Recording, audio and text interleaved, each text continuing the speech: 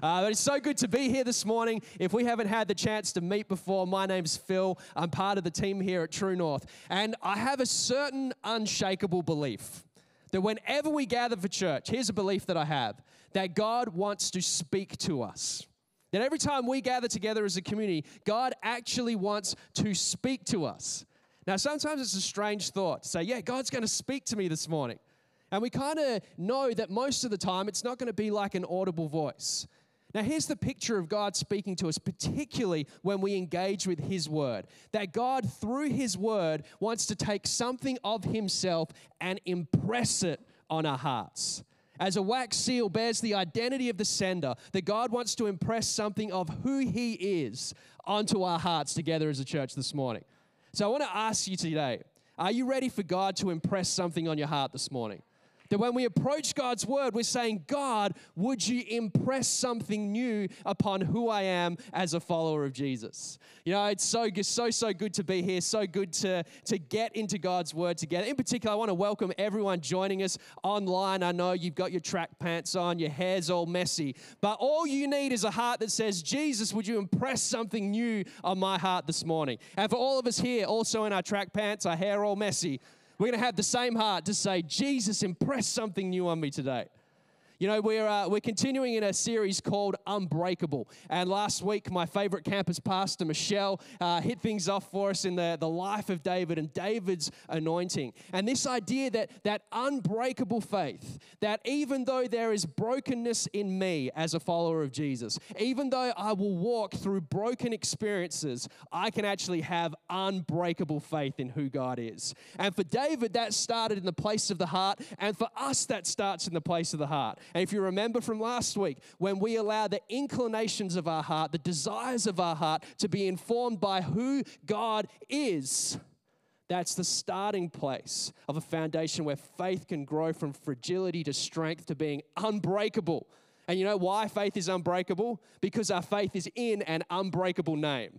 And that name is Jesus. It's a name we gather in, and it's the name that we say, Jesus, impress something new on our hearts this morning. So today we're going to go to what is one of the most recognizable moments in all of Scripture, certainly the most recognizable moment in David's life, where the scrappy young shepherd boy stands face to face, eye to eye, with the warrior giant named Goliath. And the story begins with battle lines drawn between Israel and the Philistines. The Israelites are on one hill, the Philistines on the other, and between them there's a valley.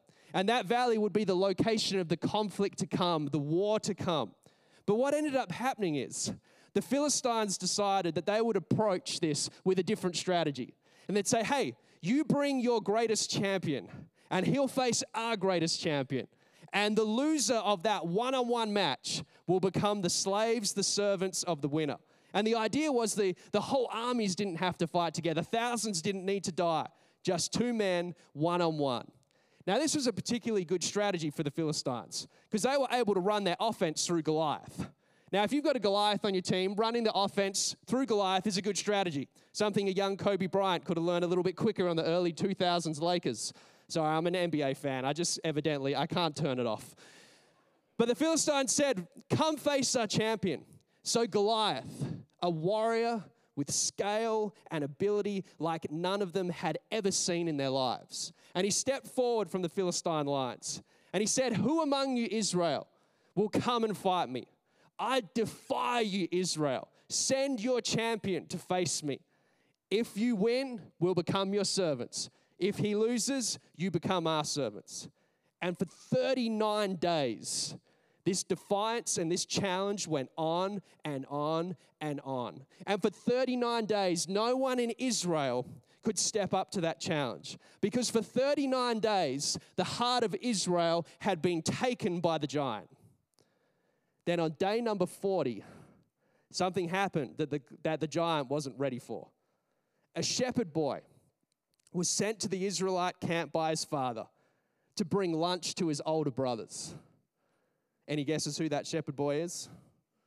Come on, who is it? It's David. David shows up in the camp.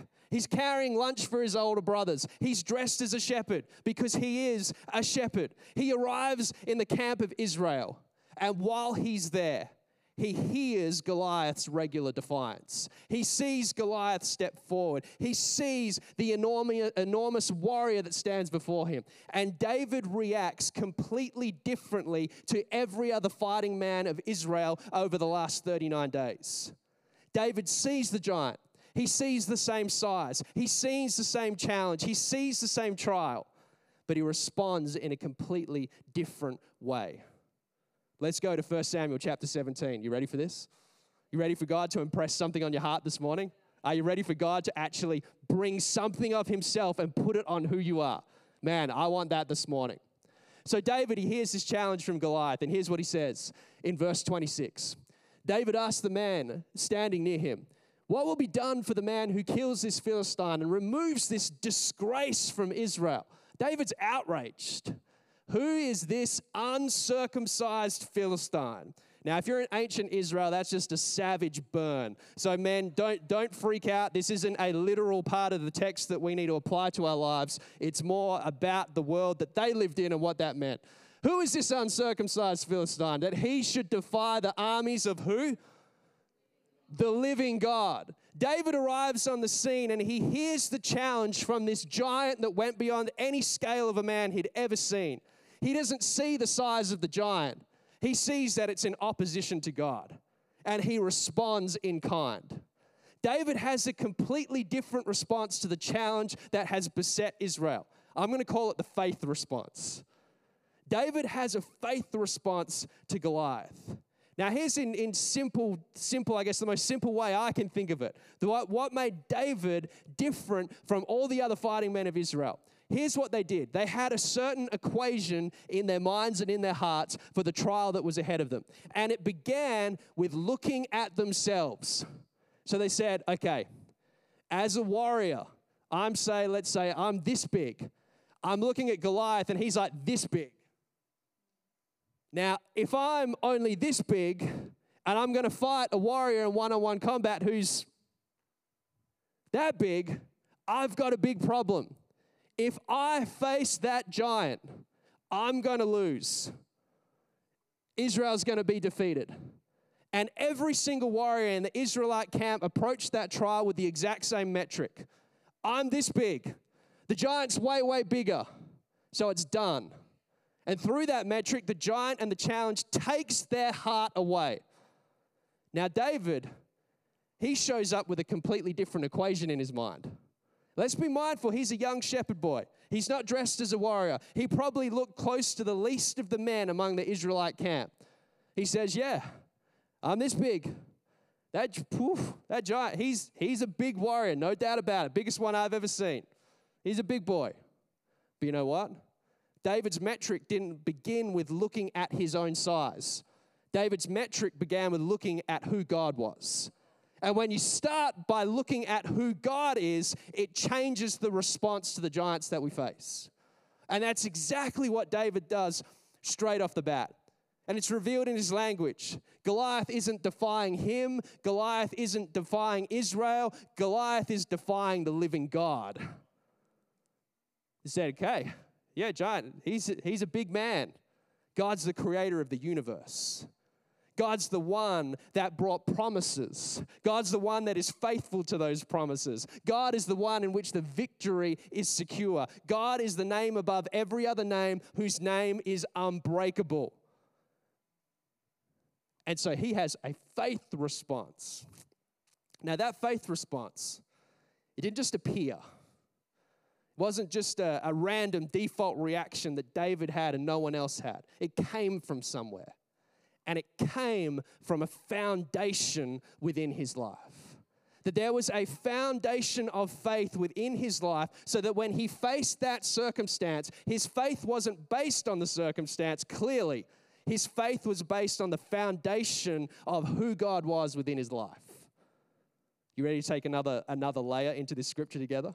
Ready for God to impress something else on your heart this morning? Come on, let's go a step further. So David, as we quickly discover, he's not just talk in this moment. And eventually he comes to Saul. And he says to him in verse 32, "Let no one lose heart." You know, this is a reoccurring theme in the life of David. In Scripture, he's famous for being a man after God's own heart. His whole story begins with having a heart inclined to who God is. And he says, let no one lose heart. For 39 days, I can see that this giant's taken your heart. It's time to take it back. Let no one lose heart on account of this Philistine. And listen to this word, so key, your servant will go and fight him. You know, part of David's foundation within his life was this one particular attitude. It was almost like the steel rods of his foundation before the concrete would be poured in. And it was this simple attitude: I am a man who serves God. Now, this is a moment where it's a fun opportunity to take a look at King Saul and take a look at King David here in the Israelite camp. Because right now, there are two Israelite kings in the Israelite camp. One in the eyes of men, which is Saul. One only in the eyes of God, which is David. Remember last week, it was all about the anointing of David as the future king of Israel. He now was the king in God's eyes. So we have these two kings in the Israelite camp. One of them we know is a servant king. Think about how he shows up that day. He's dressed as a shepherd. He's been asked by his father to bring something to his brothers. He's serving Jesse, his father. He's also serving his brothers by bringing them food and provisions. He's also serving King Saul. And through it all, and this is the most important thing, that through it all, he is serving God, the name that is above every other name. So we have the servant king dressed like a shepherd, just a little scrappy kid who understands at his very core that he exists to serve the Most High God. Then we have Saul, the king in the eyes of men. Now, one of the things that we learn about Saul a little bit earlier in 1 Samuel is that he stood head and shoulders above every man in Israel. Dude was huge. And part of the reason Israel wanted a king in the first place is that they would have a warrior protector. And so God gave them King Saul, who was the biggest, most impressive warrior in all of Israel, to be their warrior, king, protector. That's why he was anointed as king. And for 39 days, this warrior king, the most impressive man in all of Israel, sits back as Goliath defies the army of God. Then we have the servant king show up with his staff and his little shepherd bag, a lunch for his big brothers. And he says, I've got this. He says, I'm going to take responsibility for this. Saul, let me go and fight him. Now, here's the key thing about David's attitude that we can take from 1 Samuel chapter 17 and impress upon our hearts. That in our journeys of faith, that in our lives, we've got to decide which kind of king are we going to be. Are we going to be the king that sits back and waits for someone to serve us? Or are we going to be the king that says, I am here to serve God? That what my faith looks like is that my life is lived to serve a kingdom that is not my own. Now, here's how it plays out. Sometimes we can live our lives, sometimes without even knowing it. We're about building our kingdom. And we ask God to come and serve us in the construction of our own kingdom. Now, whenever we do that, we place certain expectations upon who God is that are usually wrong. Now, when we place expectations on God and they're the wrong expectations, do you know what it does to our faith? It destroys it. When we expect God to do something that we contrive in our own hearts that's out of alignment with who He is, it has a devastating impact on our journey of faith. But when we change the fundamental attitude within our heart, from God, you exist to serve me and build my broken kingdom, to God, in my brokenness, I exist to serve your indestructible kingdom. That's where unbreakable faith comes from. Because we get rid of the expectations that we place on God. And you know what we trade them in for? Trust. Say, God, I serve you because I trust you. And this is the foundation of David's life as a follower of who God is. So that when he sees the giant, he has a reaction. completely different to everybody else. Let's go a little further in our text here this morning. Now, there's certain moments, certain times in Scripture where as I'm reading, I feel myself getting physically mad. Have you ever had those moments where you're reading something and it just makes you mad? Now, I'm not mad at God. I'm not mad even at myself. But I see something here in the life of Saul, and it makes me mad. Now, Saul, the warrior king, he's been waiting for someone to do really what he should have done 39 days ago. Now, this scrappy shepherd comes through and says, I've got this. Your servant. Notice that it's not an arrogance as a young warrior. It's a trust in God. It says, your servant, don't lose heart. I will fight him. Now, let's hear how Saul responds to this incredible expression of faith in the young man David. Here's what he says. You are not able to go out against this Philistine and fight him. You're only a young man. And in this moment, Saul is just projecting his own broken heart onto David.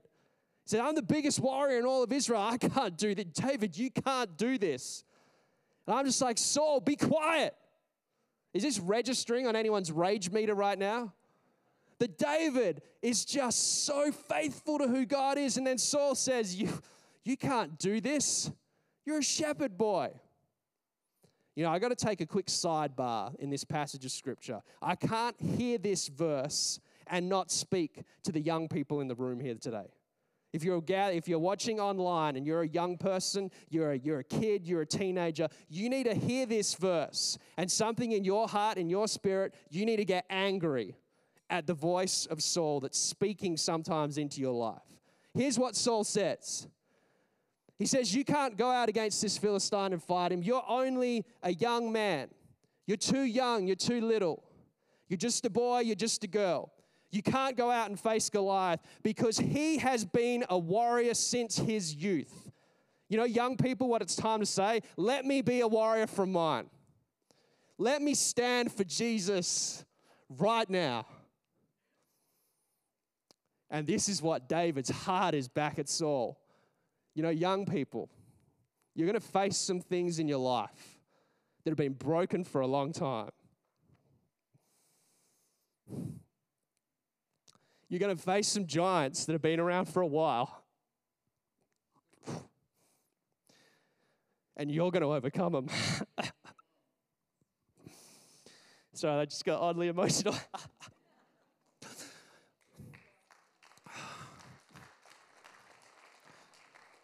Here's a takeaway.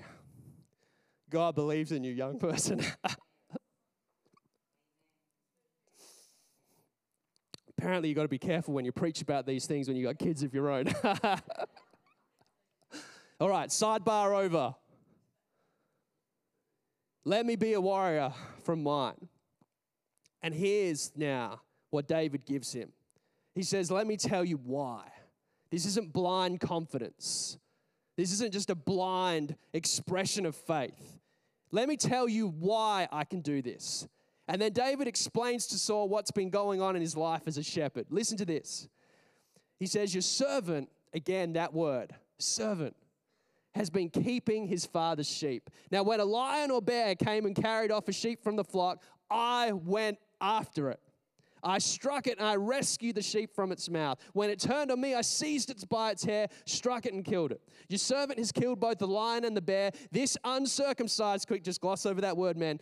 This uncircumcised Philistine will be like one of them because he has defied not me, but God's name, the armies of the living God, the Lord who rescued me. Listen to this, from the paw of the lion and the paw of the bear will rescue me from the hand of the Philistine as well.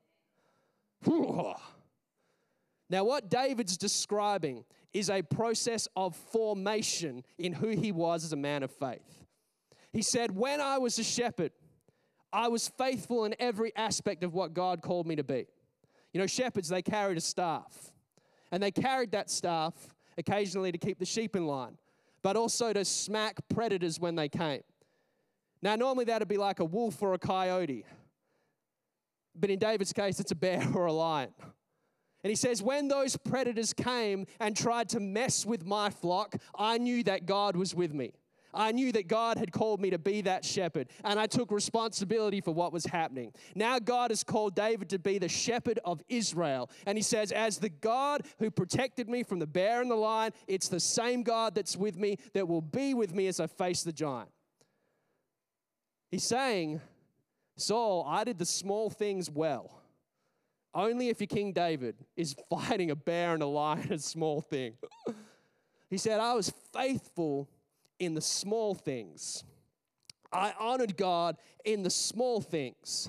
And I'll be faithful and honor God and recognize his provision when the giant looks me down. You know, sometimes I think I make the mistake in my journey of faith that when the giant comes, whatever it is, whatever circumstance that giant is in my life, I think, yeah, that's when I'm going to show up with a heart of faith. That's when I'm going to call on the name of the Lord. But of course, the truth is, if I'm not calling on the name of the Lord on a random Tuesday or every Thursday, and in the normal days and routines of my life, if I'm not calling on the name of the Lord and honoring God in my life in the small ways on normal days, I'm not all of a sudden going to be transformed into a man that's faithful and honoring to God when the giant stands in front of me. This formation in David's life, if those steel bars in his foundation is the attitude that says, I live to serve God, then the concrete poured over it is this process of formation, including God in our lives day after day, being faithful in who God's called us to be in the smaller decisions, and then we'll be able to do it in the bigger ones as well. That's what David's speaking to. God was with me then, God will be with me now. And so Saul says, okay, David, you got me. You got me. And here's what he says. We'll go back to the scripture in verse 38. So Saul said to David, go and the Lord be with you. Go and the Lord, be with you. Then Saul, and this is, Saul, this passage of scripture, man, he does my head in. He's going to try to mess this up one last time. Then Saul dressed David in his own tunic, his own royal tunic. Remember, Saul's gigantic. He put a coat of armor on him, bronze helmet on his head. And David fastened on his sword as best he could over the tunic and tried walking around because he was not used to them. Now remember, who's Saul? He's the king in the eyes of men. Whose eyes does Saul care about? He cares about men's eyes. So it says, David, if you're going to go out and fight this, you are going to look like something that impresses men. I'm going to dress you up in my tunic, in my armor, in a bronze helmet, and you're going to do everything you can to intimidate this Philistine. You're going to do everything you can in the way that you look to impress the armies of Israel. And David starts trying to put that on himself, and he's like, this doesn't fit. Because David never cared about the eyes of men. David cares about the eyes of God. So he arrived in that camp as a shepherd, and he goes to face Goliath looking like a shepherd. Because that's who he is. Because what he looked like didn't matter. It was whose name he came in. So here's how David responds. Saul, I cannot go in these. I cannot go looking like this, being like this. It's never who I was. It's not who I am. I'm not used to it. So he took them off. Then he took his staff in hand, the same staff he arrived with that morning. Maybe the same staff he used to whack a bear and a lion, and if not, one just like it. He chose 5 smooth stones from the stream, maybe taking a little bit of time. He's still just a man. Yep, this one's good. Am I really doing this? Yeah, God's in this. I've got this. He chooses each stone. He put them in the pouch of his shepherd's bag, his little tote, his little fanny pack. He's got his shepherd outfit. And he goes to face possibly the largest warrior in human history in one-on-one combat. With sling in his hand, he approached the Philistine. So we're going to touch on this picture once more. Saul versus David. Where's David's identity coming from in that moment? It's coming from who God is. And so David, looking exactly like he did when he first got there, walks up to the giant, trusting in the exact same name as he did when he first got there, walks up to the giant. And Goliath is outraged. He's like, who is this? This is the most disrespected I've ever been in my life. You send out a shepherd boy? Is this like the weakest warrior in all of Israel? And Goliath is just offended. He's a puppy. You see how big I am? You see what I got going on over here? You send out this puppy? Then David says, check this out. This is like a top 5 verses in all-time scripture. Verse 45, David retorts. He responds to the Philistine. Says, you come against me with spear and sword and javelin. I come against you in the name of the living God, whom you have defied. You know, when it comes to the kingdom we're living out of, sometimes we can get pretty attracted to the swords and spears and javelins of life. Those symbols that give us power and comfort. Those symbols that are about us building our own kingdom. Whatever it might be. Living in a certain kind of house. Having certain kind of holidays. Driving a certain kind of car. Having a family that looks a certain kind of way. Having outfits that make you look a certain kind of way. And whatever the list of things may be. The thing that God wants to impress on our heart. Stop caring about the spears and swords and javelins of life and start caring about whose name you're living in. And that's all David brings to this battle. I come in the name of the Lord. I don't care about the spears. I don't care about the swords. I don't care about the javelins. I come in his name. I understand who I am in him, and I'm living out of who he is. I invite the team to come back and join us in just a moment. We're going to praise God together, and I believe that the God by his Holy Spirit is going to impress something on us as a church, gathered and scattered online, wherever you might be. You know, I want to take us to one final picture throughout this passage. And I want to take you again to the kingship of David. Now, David came from one of the 12 tribes of Israel. And the tribe that David came from was a tribe called Judah. Now, the Hebrew word Judah means praise, to acknowledge that God's name is higher than my name. This is what David's doing through this whole story. I'm only this big, but it doesn't matter because I come under his name, which is bigger than anything, that is indestructible. So David comes from the tribe of Judah. And before he's anointed king of Israel, he's anointed king of just Judah. He's the first king of Judah. And what do we know about the first king of Judah? He's a servant king. He serves God. He doesn't look like a royal warrior. He looks like a shepherd boy, carrying someone's lunch, looking after sheep, serving his dad, serving his brothers, serving his king, serving his God. He's a servant king. And that first anointed king from the tribe of Judah stood over a giant that threatened to take the life of one man. Now, the last anointed king of Judah was also a servant king. His name was Jesus, the Lion from the house of Judah.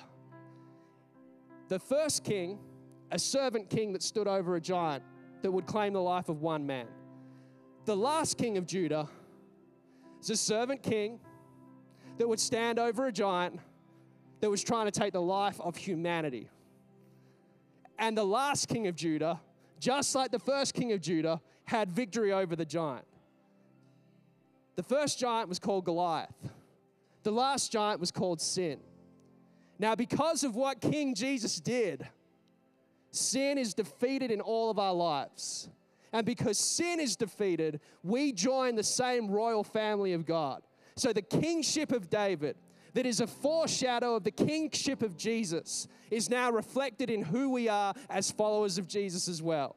That royal line lives in you, whether you're 10 or whether you're 60 or a little bit older.